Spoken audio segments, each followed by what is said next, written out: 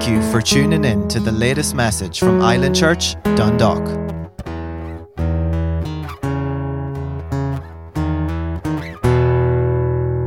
Amen. Hallelujah. Well, let's jumping into this here before I go into a different message here. On the 7 letters of the church, we went through a couple of them a couple weeks prior, but let's just do a short little review now. Now, if you can remember when we were speaking on what this conclusion was about, the Lord spoke to me and said, "I want you to go through the first verse or two of each of the letters of the church and go and reiterate, go over again, discuss what Jesus said about himself, how he described himself, to how he was going to relate himself to the churches in each letter, through their problems or through their praises or commendations, whatever it may be, but how he examined himself and described himself to the people. Why? Because Jesus desired to reveal himself to the church. How many of y'all know that? Jesus desires, this is his desire. Amen. He wants to reveal himself and he wants to reveal his Father unto the church. Amen. Now, Jesus is perfect theology. And when you see Jesus and everything that Jesus does, it is a perfect representation of the Father. Amen. There is no good cop, bad cop. You see Jesus, you see the Father. He is a perfect representation there. So he is trying to reveal himself and the Father to us and everything that he's doing. Now, in chapter 2, verse 1, it says, Unto the angel at the church at Ephesus, under the pastor, under the apostle, the overseer, the bishop, or the elder of the church at Ephesus, he goes, "Write these things, say, he that holds the 7 stars in his right hand and walks in the midst of the 7 golden candlesticks." He's saying, write these things to that pastor and the one that's saying that to this loveless church, the church that has lost their first love. He says, I'm the one that intentionally walks among the churches. I'm the one, I don't take angels' words for it. I don't take, people's prayers, in account to what's going on. He goes, I personally come down to the churches and I'll walk among them. Why? Because they're my churches. They're my people. He not only desires to lead the churches, he desires to commune with you in it. Amen. So what does he do? He comes down and he walks amongst the candlesticks. He comes down to these places. He says, I walk among those churches and I am the one that holds these 7 stars or these 7 angels in my hands. I'm the one that holds the pastor, the apostle, the overseer, the bishop. I'm the one that holds that elder, the one that I've placed in charge of that church. I hold them in my right hand of authority. Amen. You say, why is that? Because I'm telling you, any proper ran church is a church ran by a minister that has been ordained of God. Amen. They're not doing it as a job. Amen. They're doing it as a call, as a call or an ordination from God himself. Amen. Why? Because that's the only way to run a church. You say, what other people run church? Absolutely. There's churches all over the world that people do it as a career because they can make money at it or because they can speak good or whatever it may be. But I'm telling you, the churches you want to be involved in are ones that are ordained by God. Amen. That he has placed someone in that position that will hear from him, that will meditate on the things that he's asking to give to the church, and then he will deliver those things. He will deliver that message, not just a sermon, but a message unto the church. Amen. Now, let me say this too. Now, listen, there's many people out there that you've been watching online, many people that listen to our podcast, maybe some people even in our church locally. But listen, there's many people that are fighting against being fully submitted unto the things of God. Amen. And in that, when you're looking at things that go on in the church, you look at some of these messages that get preached, and I'm telling you, sometimes you can get very irritated by the words that go forth. Amen. You can get irritated by the words that go forth, and you say, how is that? I mean, people say, well, how dare you try to change me by the things you say from the pulpit? Amen. How dare you try to change my friends? That's not your job to do that. How dare you put a demand on me by the things that come out from the word? And listen, I'm going to tell you, church, and I'll tell you this by the Spirit. Listen now, it's not the minister that's trying to change these things in your life. Amen. See, if you get out of our carnal way of thinking, if we will repent, change our way of thinking, and get hooked up with the Lord himself, it's not the minister that's trying to change those things. I'm telling you, it's the word and it's the presence of God that changes those things. Amen. The word puts a demand on you. The word, when it goes forth, it puts a demand on you to change your life. When the word goes forth, his presence mixed in with his word will change the people around you. Don't get mad when friends start going and moving off in a different direction because you've decided to stay stagnant in a place. Amen. No, grab a hold of those coattails when they take off running, amen, and try to keep up with them, amen. Because I'm telling you, the word will put a demand on you. It puts a demand on you, and I'm telling you, that can be uncomfortable if you want it to be uncomfortable. It can be enjoyable if you allow it to be enjoyable, but the key matter is the word will put a demand on you. It's just like a seed. The word of God is a seed. When it gets placed into the ground, the seed puts a demand on the ground. You say, what does that mean? It puts a demand on the soil. Amen. If it's going to grow up and it's going to change the culture, it's going to change the community, it's going to change the topography, it's going to change the scenery around it from a little seed turned into a tree, it puts a demand in that soil. You say, what does that mean? It grabs that soil. It grabs the water out of the soil. It grabs the minerals out of the soil. It grabs anything it needs to bring life out of that soil, and then it begins to go forth. The same thing is with the word of God. When the word of God goes forth and it gets planted in a cultivated heart, it begins to put a demand on that heart. Why? That heart begins to conform to the word of God. Amen. See, the word's not satisfied with you having one foot in and one foot out. It wants all of you. I'm telling you, the Holy Ghost is jealous. Our God is a jealous God, and he wants all of you. And it will put a demand on you to change your life, to get rid of the worldly culture that we've permitted to come in, that we've been trained up in even as kids. Amen. And it demands you to be the Word of God, to live the Word of God, to where you begin to speak the Word of God. You act like the Word of God. We begin to be image bearers of Christ. Amen. To where you not only just know a few good verses and can repeat them. No, you pray like Jesus. You talk like Jesus. You walk like Jesus. You command sickness to leave like Jesus. You raise people from the dead like Jesus. I'm telling you, this is what we're called to do, but the word is going to put a demand on you to get there. Amen. It doesn't want to leave you as a little baby walking around in Pampers the rest of your life. Amen. It wants you to grow up and be a man or woman in the kingdom of God, doing something for the kingdom. Amen. Just stop fighting against it. Amen. Stop fighting against it. I'm telling you, a life change is being planted on the inside of you. Don't fight against it. Receive it. Amen. Allow it to change you. And I'm telling you, it will do a wonderful work in you. I promise you, it will do a wonderful work in you. Hallelujah. It says unto the church at Smyrna, unto the angel in Smyrna, he goes, write these things, saith the first and the last, which was dead and is alive. Unto this church that's been persecuted by Satan himself. It says this church was seated in the city where Satan had his throne. Amen. This is where Satan's seat was seated. Amen. And he says, I know. He goes, I am the first and the last, the one that was dead. And now alive, because I know you've been persecuted. I know trials have been coming against you. I know you've even lost your job because of persecutions. I know the religious people are coming against you, trying to shut you down. But he goes, have no fear for any of these things, because I am the first. And I'm also the last. I was here long before the religious came and tried to shut you down. I was here long before the governments tried to come and shut you down. I was here long before they tried to fire you because you wanted to pray before you ate at your job. I was here long before those things. And I'm telling you, even when religion or people back you in a corner, he goes, have no fear, I'm here with you. I'm there with you in the corner. I was the first, but listen, church, I'm also the last. Long after these things are gone, long after Satan has been bound for 1,000 years, long after he's placed in the lake of fire for eternity, he goes, I'm still the end. I'm still the first, and I will be the last as well. He goes, even I was killed. I was dead. Amen. But the power of the Holy Ghost, the power of the living God raised me back up in life. And I'm telling you, he is doing the same thing on the inside of each and every one of us. Amen. Glory to God.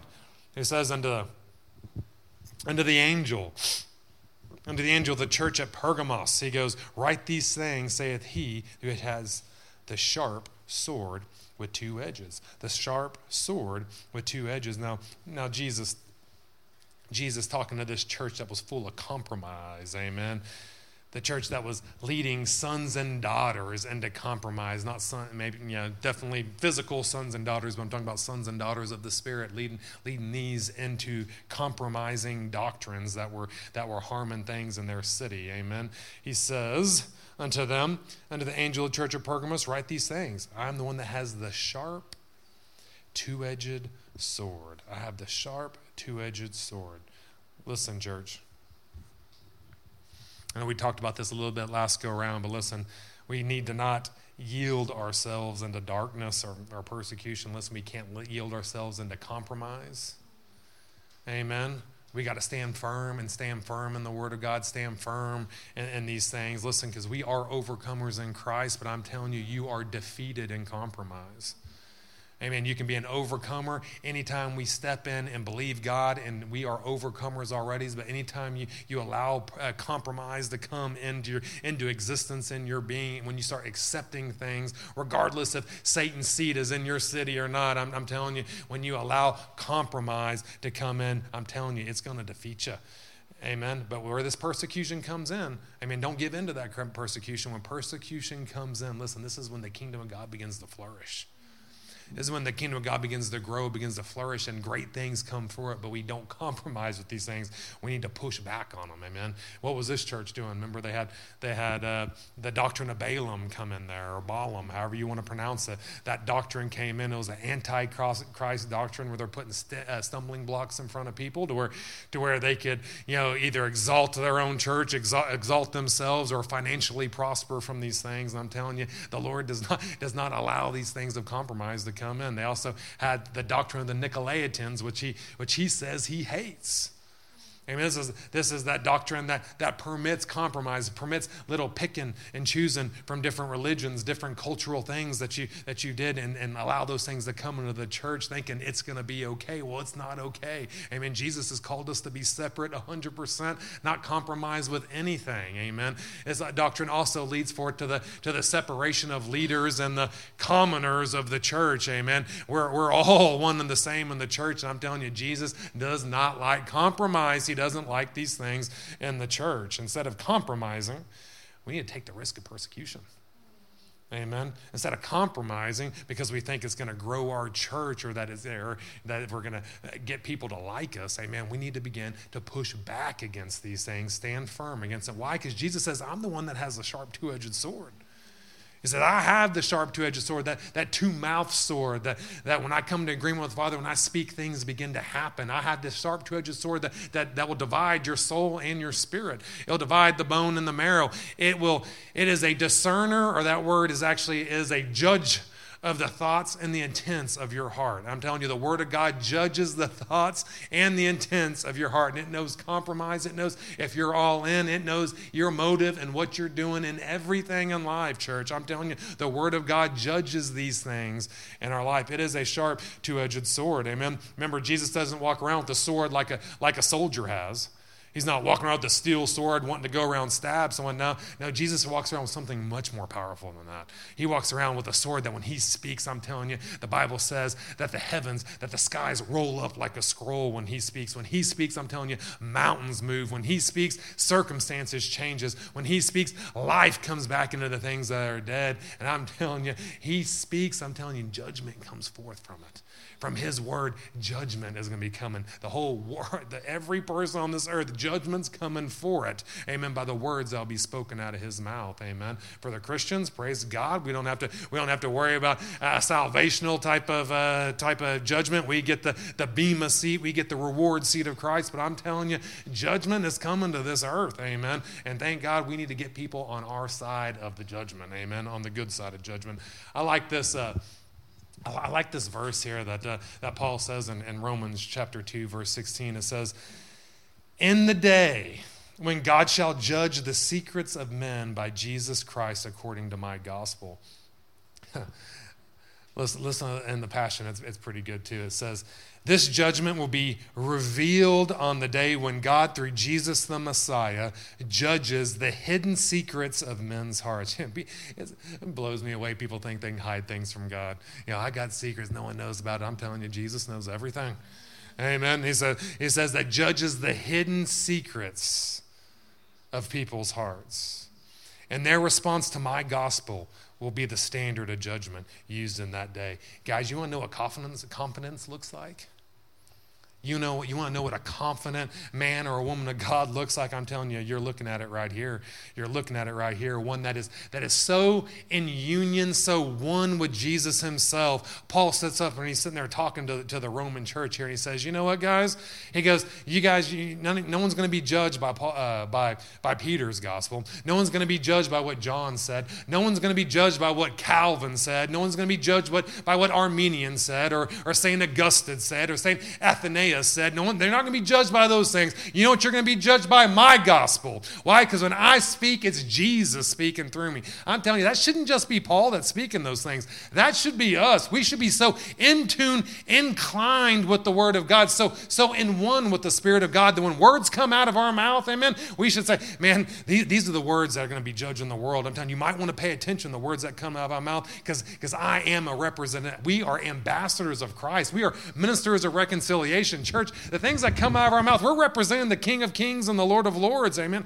Paul had it on point. But see, we're gonna have to get into that union with him, that communion with him, that intimacy with the living one, to where we know that anything that he says is what's flowing through our mouth. Anything that we say is what he's desiring. Amen. Just like Jesus, I don't speak anything that the Father didn't tell me to say. I mean, how many of us can say that? I'm speaking to myself here too. How many of us can say that? We're not sitting back and we're mad at someone talking about, no. Jesus, I don't say anything that the Father didn't say. It's all about a union. It's all about that union. You say, oh, man can't do that. That was just Jesus. Look at Paul. Paul said it. Paul said, you don't have to worry about what all these other preachers have been saying. Listen, you'll be judged by my gospel that's been preached. Whew. I'm telling you, church, that's some powerful stuff right there. That's some powerful stuff right there. Unto the church at Thyatira. Where did my time go? Unto the church at Thyatira. Oh, this is a good one. It says, unto the angel at the church at Thyatira, write, these things say the Son of God, who had eyes like a flame of fire, whose feet are like fine brass, unto the church with bad doctrine. He says, unto the church, that bad doctrine that even permitted Jezebel to be a leader in the church, to be a teacher, to be a prophetess in the church, who was teaching the church immoral, ungodly doctrines, amen, to where even the children of the church, the sons and daughters of the church, are being seduced by her ways. He tells them, I am the Son of God. Listen, that's a definite article there. He's not saying, listen, I'm a son of God. I'm one of the sons of God. No, Jesus is saying, I am the Son of God. You may have a problem listening to your pastor. You may have a problem listening to one of the leaders in the church. Jesus is saying, listen, you may have a problem listening to all those. You may even have a deaf ear to the Holy Ghost, but I'm telling you, I'm speaking for something. This is the Son of God speaking. You may want to open up your ears and pay attention to what I'm having to say to you. I am the firstborn of all the brethren. Just because you think you're in rebellion and you can't hear, listen, the Son of God is here. He's coming to set things straight. He says, saith the Son of God, who hath his eyes like unto a flame of fire. I love that word hath. He's like, the one that I've had all these things in the past, and I have them right now in the present. He says, I have these things. I have them like eyes under the flame of fire. Listen, that sounds a little interesting or a little different there, how he describes himself as his eyes are like a flame of fire. You know, what the flame that's talking about here, it's not talking about the heat source. It's talking about, more of a descriptive word of the flame. Amen. It's talking about things or characteristics or things associated with the flame, like the magnificence of a flame.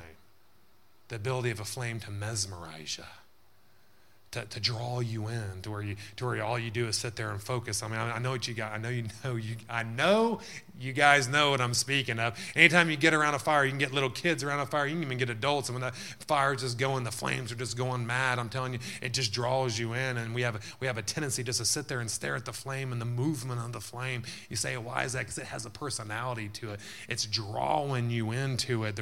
There's something about that personality of a fire that draws us in. Listen, this is where we get the pyromaniacs, right?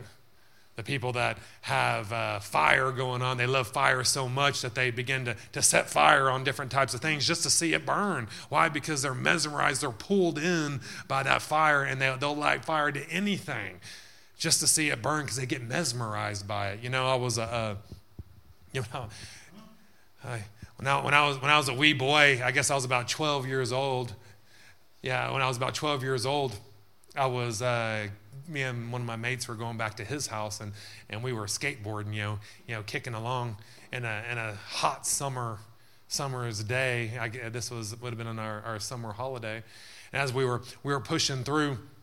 One of the big Texas storms come through. I mean, it don't rain all the time in Texas, but when it rains, I'm telling you, church, it rains. Like, here it rains. You can be dry going through the rain, but when it rains in Texas, you will be soaked from the top of your head to the soles of your feet. And that rain started pouring down, and so we started kicking harder on those skateboards, trying to get to his house, and lightning started popping. If you ever been, in the States, you know how that is too. I mean, lightning was just popping all over the place, and I love lightning. I love lightning storms. I think they're beautiful, but when we grew up in the South there, you kind of learn these things because lightning's all the time. It's like, how close is that lightning?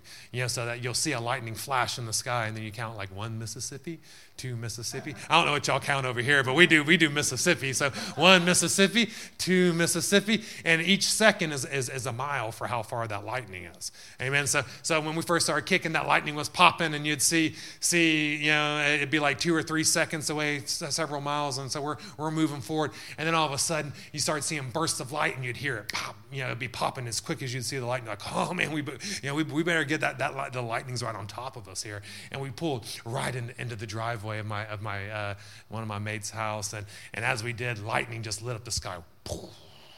And it hit this house right across the street from him. I mean, just hit the roof, poof. And we were sitting there watching it like, oh man, I wonder if that's going to catch on fire. And then they caught on fire. And then we sat there, and we're just sitting there watching it. Just sitting there watching like, wow, look at that burning. And then his sister comes out of the house. You idiots, what are you doing? Why didn't y'all call 911 if that house is on fire? And we're like, I don't know. But we're just sitting there just watching this house burn. Just a little bit of the roof that was burning at this time, But I mean, beside the fact that we're utterly selfish, I guess at that age, we didn't really care what was going on. It was the fact that this flame was pulling us in. It was amazing to see what it can do. Now this is like the eyes of Jesus. Right? This is what he's describing his eyes. They're so mesmerizing. They're so powerful. It will pull you in. It will make you stop what you're doing when you make eye-to-eye contact with him, church. This is what I'm talking about. He is trying to draw us in. Amen. We need to allow ourselves to see him in the spirit to where we can allow him to draw us things. I'm telling you, those eyes, they're mesmerizing. He says they are like a mesmerizing addictive flame of fire. Now this word fire here, it actually describes what's actually taking place there. It's describing the substance. It's describing the heat. Amen. The flame may pull you in. Amen. But the fire is going to burn. The fire will purify. The fire will burn you up. Amen. I'm telling you, there's 2 characteristics of a fire that we get to choose. Amen. You can allow it to burn you up. You say, what do I mean by that? Fire will burn up the chaff. It will burn up dead limbs. It will burn up the things that are useless, the things that are not wanted. Amen. The things that aren't fulfilling its purpose. It will burn those things up, and the fire will do that. Amen. But see, the same fire that'll burn things up that are rubbish, that are put in the rubbish bin. Amen. The same fire that'll burn them up. It can also be a refining fire. It can also be a refining fire to burn out the impurities that's in you, that's making you less value. Amen. I'm telling you, refining fire is powerful. It's powerful, but you're going to have to allow those things to happen. You're going to have to allow those things to happen. I've got to the place where I actually enjoy. Now, you can be burnt by the fire, but I enjoy that refiner's fire coming in on the inside of me. I enjoy it melting off the culture of the world. That's the little bits and pieces that are left in me. And I'm telling you, I enjoy it. I desire it. I ask him where those things can be seen, that these things can be burnt off. Like, 'cause I don't want to look anything like the world. I want to be an absolute image bearer of him in everything that I do. I want people to look at me and they don't see Ryan. They don't see a pen. They don't see a Texas man. They don't see anything but him in me. Amen. We act like him, talk like him, worship like him, break bread together like him, love like him, have compassion like him, rebuke like him, command darkness like him, raise the dead like him. I'm telling you, church, this all takes place in the refiner's fire. Amen. You got to have that desire to get in and allow those impurities to be melted off away from you. Amen. Molding you into that image bearer that he's calling you to be. Whew. He says his eyes are like a flame of fire, and his feet are like fine brass. That word fine there is translated burnished, silver, bronze, polished, and it's even white hot. But most of the time, if not all the time, I'll use almost because I'm not 100% sure, but most of the time in the Old Testament, brass is used as symbolic to judgment. Symbolic to judgment. Just like in reference, say, to Numbers 21, right? Where the Israelites were out in the wilderness and they got to talking bad about Moses, complaining about Moses. They didn't want their spiritual leader anymore. They started talking bad about God. We want to go back to Egypt. We want to do these things. And all of a sudden judgment came. Amen. The fiery serpents were released, and these vipers, these serpents were biting people, and it was killing people. Amen. So Moses, the intercessor, amen, went to the Lord, and he said, "Hey, Lord, we got to do something about that. We need to save these people." He says, "All right, build a fiery serpent, build a brass serpent, and put it on a stake, and if they gaze upon that serpent, they shall live." Amen. So what happened? He built this serpent, fiery serpent, put it on the stake, set it out there, and he told people, if you get bit, just look on this and you're going to be saved, which is powerful. Because see, the judgment that was placed upon these men that were out there that were cursing God, cursing Moses, they were getting bit, dying off. If they could just put their gaze, that judgment that was placed upon them now got placed upon that fiery serpent, that serpent of brass. I mean, it's absolutely amazing when you know that everything in the Old Testament's Christocentric, all right? You see, it's the same way, the judgment that was placed on us that we deserved, amen, how we were cursing God in rebellion against the things of God, and that judgment that rightly was deserved to be placed on us. All we got to do is place our gaze upon that serpent. All we got to do is place that gaze upon Jesus that is hung upon that stake. Amen. That same judgment that was put upon us got put upon him. Amen. And we got to receive all the blessings for it. We got to receive all the healing from it. We got to see all the goodness from it. I'm telling you, even the medical world knows about this. Melvin would talk about this all the time, about if you look at the ambulances, and maybe it's the pharmacies or something like that, they have the snake, curled around the staff, as part of their logo. I mean, this is like internationally known. Why is that? Because it comes from Scripture. Amen. Because it comes from Scripture, from that judgment be removed, and healing came forth unto the people. Amen. But I'm telling you, we should have gone over there and taught on that for a little bit. That's actually a good Scripture there in Numbers 21. But anyhow, so what is Jesus saying about this? If he's saying, I am the one that has feet that are as fine as brass, his feet are like fine brass. What's Jesus saying? He took our punishment. He took our judgment. He purchased for us redemption in the rebirth, and it's available for anyone who believes and confesses these things. Amen. But we have to also remember, Jesus is the one with the sharp two-edged sword. Amen. He is the one that he is the word that is the discerner. It is the judge of the thoughts and the intents of our hearts. Amen. It is the judge of the thoughts and the intents of our heart. This is where This is where he knows if we're in Christ, if we're out of Christ. If we're the fakers or we're the real ones. If we're the ones playing church or if we are the church. If we're the religious ones or if we're the sons and daughters. Amen. It comes from that judgment of the thoughts and the intents of our heart,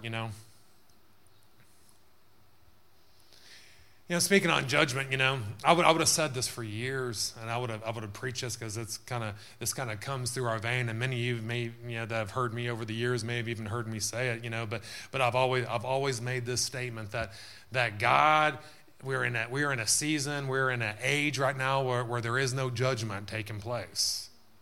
Amen. Where there is no judgment that's taken place. Amen. We're in the dispensation of grace, and we are in the dispensation of grace. Amen. And I put, most of the people in our vein, they, the way we preach, a lot of it, not all of them, but a lot of them would minister in that direction. And this is one of the ways I'd have been taught up. You'd use Luke 4:18 and 19, where it says, "The Spirit of the Lord is upon me because He hath anointed me to preach the gospel to the poor. He has sent me to heal the brokenhearted, to preach deliverance to the captives and recovering of sight to the blind, to set at liberty them that are bruised, to preach the acceptable year of the Lord." And then I'll go forth and I'll say, you can go back to Isaiah 61 and Jesus stopped because, at the end of that verse it says, "And the day of the vengeance of our God." Amen. And Jesus didn't come to preach the day of vengeance of our God, and He didn't. But that day is coming. Amen. We know that. Why? Because it was spoken in the Word, and those things can't change. It was spoken as Isaiah 61, and it will come to fruition. Amen. And it's not come to fruition while we're in this dispensation of grace right now. It will come, amen, after the tribulation. It will come when the full judgment comes to take place. Amen. These things will happen. Amen. But to say that there is no judgment in this world right now, I'll have to pull back that statement because I don't know if that's necessarily accurate. I don't see how we can read through these scriptures and see that there is no judgment. Amen. Because there is. Amen. The Word is a judge of the thoughts and intents of our heart. There is judgment. Now, it's not going to judge us on a salvational issue. Amen. It's not judging on past sins or anything like that. But there is a judge. Amen. And His name is Jesus. Amen. There is a judge. Now, listen, all this comes from an impoverished definition of judgment. Amen. Thinking that judgment only has to do with condemnation, and it does not. It does not. It's not only about sending someone to hell or not. There is a judgment that comes forth. Listen, judgment is not just condemnation to hell. Amen. As I said before, we are in this age, this dispensation of grace, and God, okay, Lord. We are in this dispensation of grace. And now when I'm talking this, don't get these things confused. Amen. And I'm not even coming anywhere near the fact, if you've ever been around me, I'm not saying that God is sending hurricanes or He sent COVID-19 to come and judge people. He's, sent, earthquakes. Now listen, that's not God. That's Satan 100% of the time coming to destroy, to steal, to kill, and destroy. That's his ministry. That's not God's ministry. God came to give us abundant life. Amen.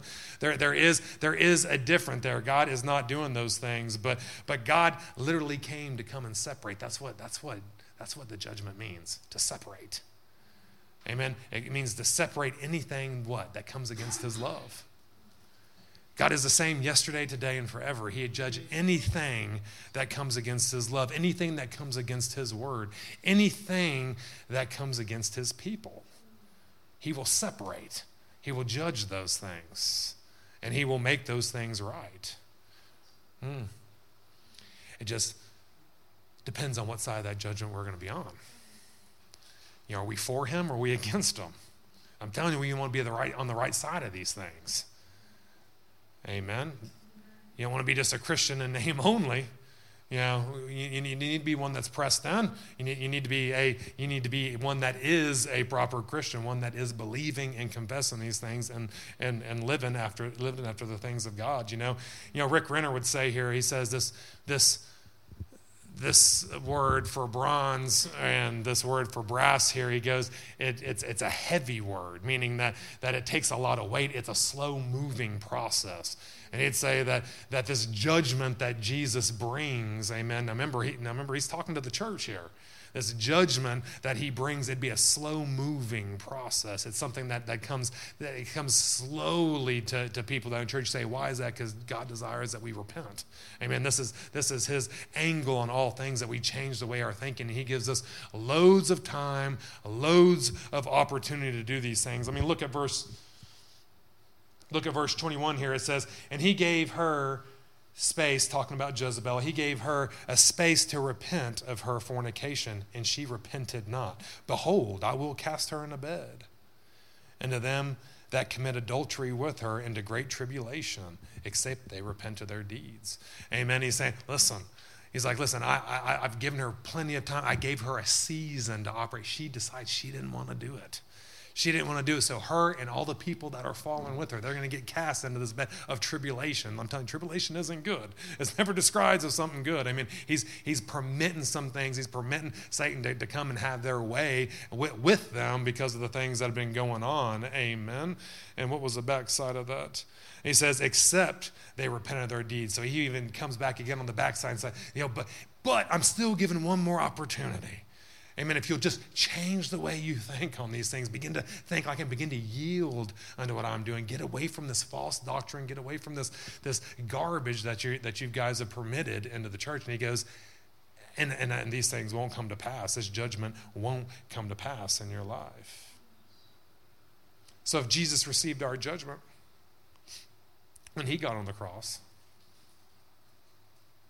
if God placed judgment upon him, do we get judged now? And I say this is something I think that really needs to be corrected in the church. I think we got two deep ditches. Amen. One that says judgment, there's no judgment whatsoever.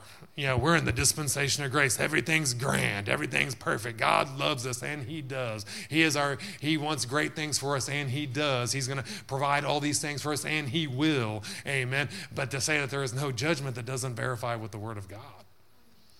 Amen. But to say God is looking to judge you and he's here to punish you for everything, listen, that's not in the word of God either. Amen. One's a fear tactic, and one is I don't even know what we would describe this other side over here, but it's in the other side of the ditch. We need to pull ourselves back into the middle of the road and allow our doctrine to come from the word of God, not from our favorite preachers. Amen. Because I'm telling you, preachers make mistakes. Amen. Preachers, he will sway back and forth. Listen, I've done it. I'll agree with John Osteen on this fact. If the Holy Ghost brings me revelation, listen, I reserve the right to change my doctrine at any time. Amen. Because I'm telling you, I used to preach this, that there is zero judgment upon anyone that's in the church. But I'm telling you, that's not what the word says here. Jezebel, she was in the church. Jesus was desiring for her to repent. He was desiring for her to change things in her life. But I'm telling you, she was leading the church astray, and he wasn't having that. So what does God judge us on? Listen, he's not going to judge you on your salvation. No, that's not it. Don't get in that ditch. He's not going to judge you. He's not trying to take your salvation away. He won't do that. Now, you may give your salvation away, but he doesn't take it away. Amen. He will not do that. Amen. He's not judging you on past sins that have taken place. But I'm telling you what, church, it's absolutely apparent that he will judge us on our actions in the church and how we hold his church, what we do in the church, what we teach in the church, our actions that are in the church. And I'm telling you, these things are absolutely serious. Like, where is that? Come with me real quick here I want to prove this out to you here for a second. In 1 Corinthians chapter 3. In verse 16 here it says, know you not that you are the temple of God, and that the Spirit of God dwells in you? That's powerful. He says, if any man defile the temple of God, him shall God destroy. For the temple of God is holy, which temple you are. If any man defile, see this word for defile and destroy here, it's the same word in the Greek. Amen. So what's this saying? If any man defile this temple of God, it says, him shall God defile.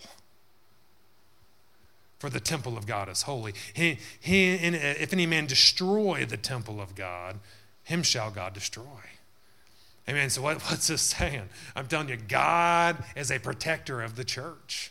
God is a protector of his government he instituted. God is a protector of the sons and daughters he has placed in the church. And I'm telling you, church, I'm telling you, he may not judge you on your salvation. He may not judge you on past sins, but I'm telling you, you are responsible for what you are doing in the church, what you're speaking in the church, any dissension you're bringing in the church, anything you're doing to destroy the church, anything you're doing to defile the church. I'm telling you, Jesus says, I'm going to hold you accountable for it. This is my church. This is my church. This is my place of protection. This is my place where people are going to grow up. This is my place where people are going to mature. This is my place where people are going to find their callings and their destinies. And he is very protective of it. Very protective of it. And he says, listen, if you defile my church, I'm telling you, I'm going to defile you. I'm telling you, that's a powerful statement from the Lord. He says, you are my temple. He's talking to the church at Corinth here. He's the church at Corinth, Island Church, you are my temple. The Spirit of God lives in you. If you defile my church, I'm going to defile you. I'm going to bring judgment to you.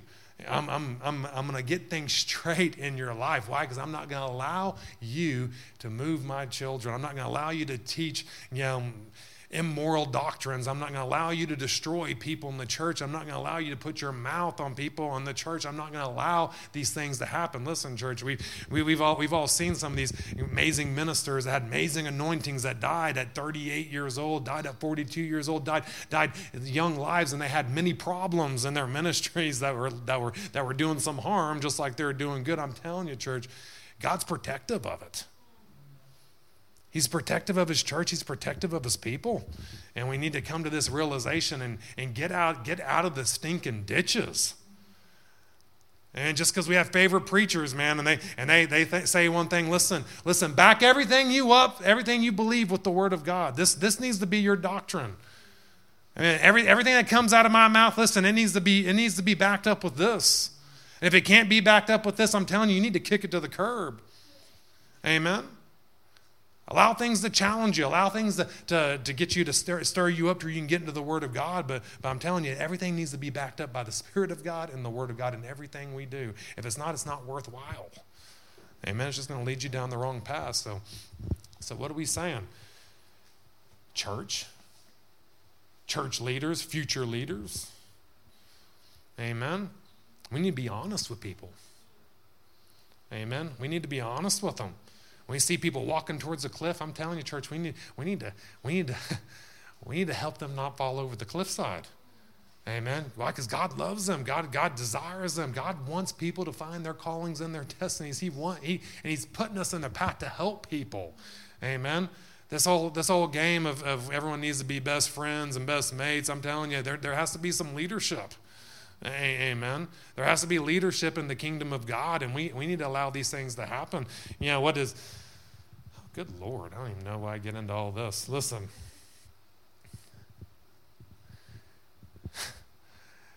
Paul talking to one of his sons, Timothy. He was a leader, he was an apostle of many churches.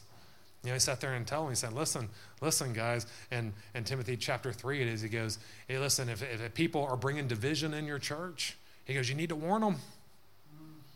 Why? Because you don't want God to bring judgment on it. You need to warn them. You need to warn them once. And then you come back, you warn them again. And if they don't listen that second time, you need to ask them to leave. They need to leave the church. I'm telling you, most people wouldn't even let Paul in the church nowadays. Oh my God, he don't love people. No, he does love people that much. Amen. To where he confronts things that aren't right. People wouldn't allow Jesus in the church either nowadays. You know how he addresses these things? He says, you come to people, you tell them once. If they have sinned against you, you come to them and you tell them what the problem is. If they don't listen to you, you take 2 or 3 witnesses with you. Why? Because out of the mouth of every 2 or 3 witnesses, let every word be established. They don't listen to those 2 or 3 witnesses, you take it before the church. If they don't listen to the church, you treat them like a sinner or like a tax collector and a Gentile. Why? Because God is protective of his church. He's protective of his people. Amen.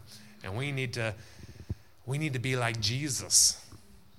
Amen. We need to be like Jesus. We need to be protective of his word, the purity of his word. Not allow ourselves to get off on different things just because something's cool or because I want someone to like us or because this is the kind of Christian I want to be. No, we need to be word people, Holy Ghost people. And everything that we do. Amen. Allow these things to minister to us and which will allow Jesus to help us to change a generation. Amen. Brother Hagin said this one time, and I'll end with this because I feel like I'm fixing to get into a big rambling spree here. But Brother Hagin said this. Why people are, concerned about the Holy Ghost moves, the Holy Ghost, meetings that they're having. He said, the Lord told me, he goes, if I didn't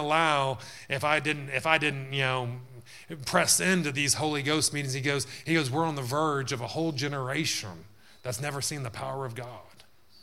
A whole generation. I'm telling you, church, the church can get so far off even in our doctrines. We can go and there'll be almost a whole generation that gets moved off into a ditch. I'm telling you, that can't happen.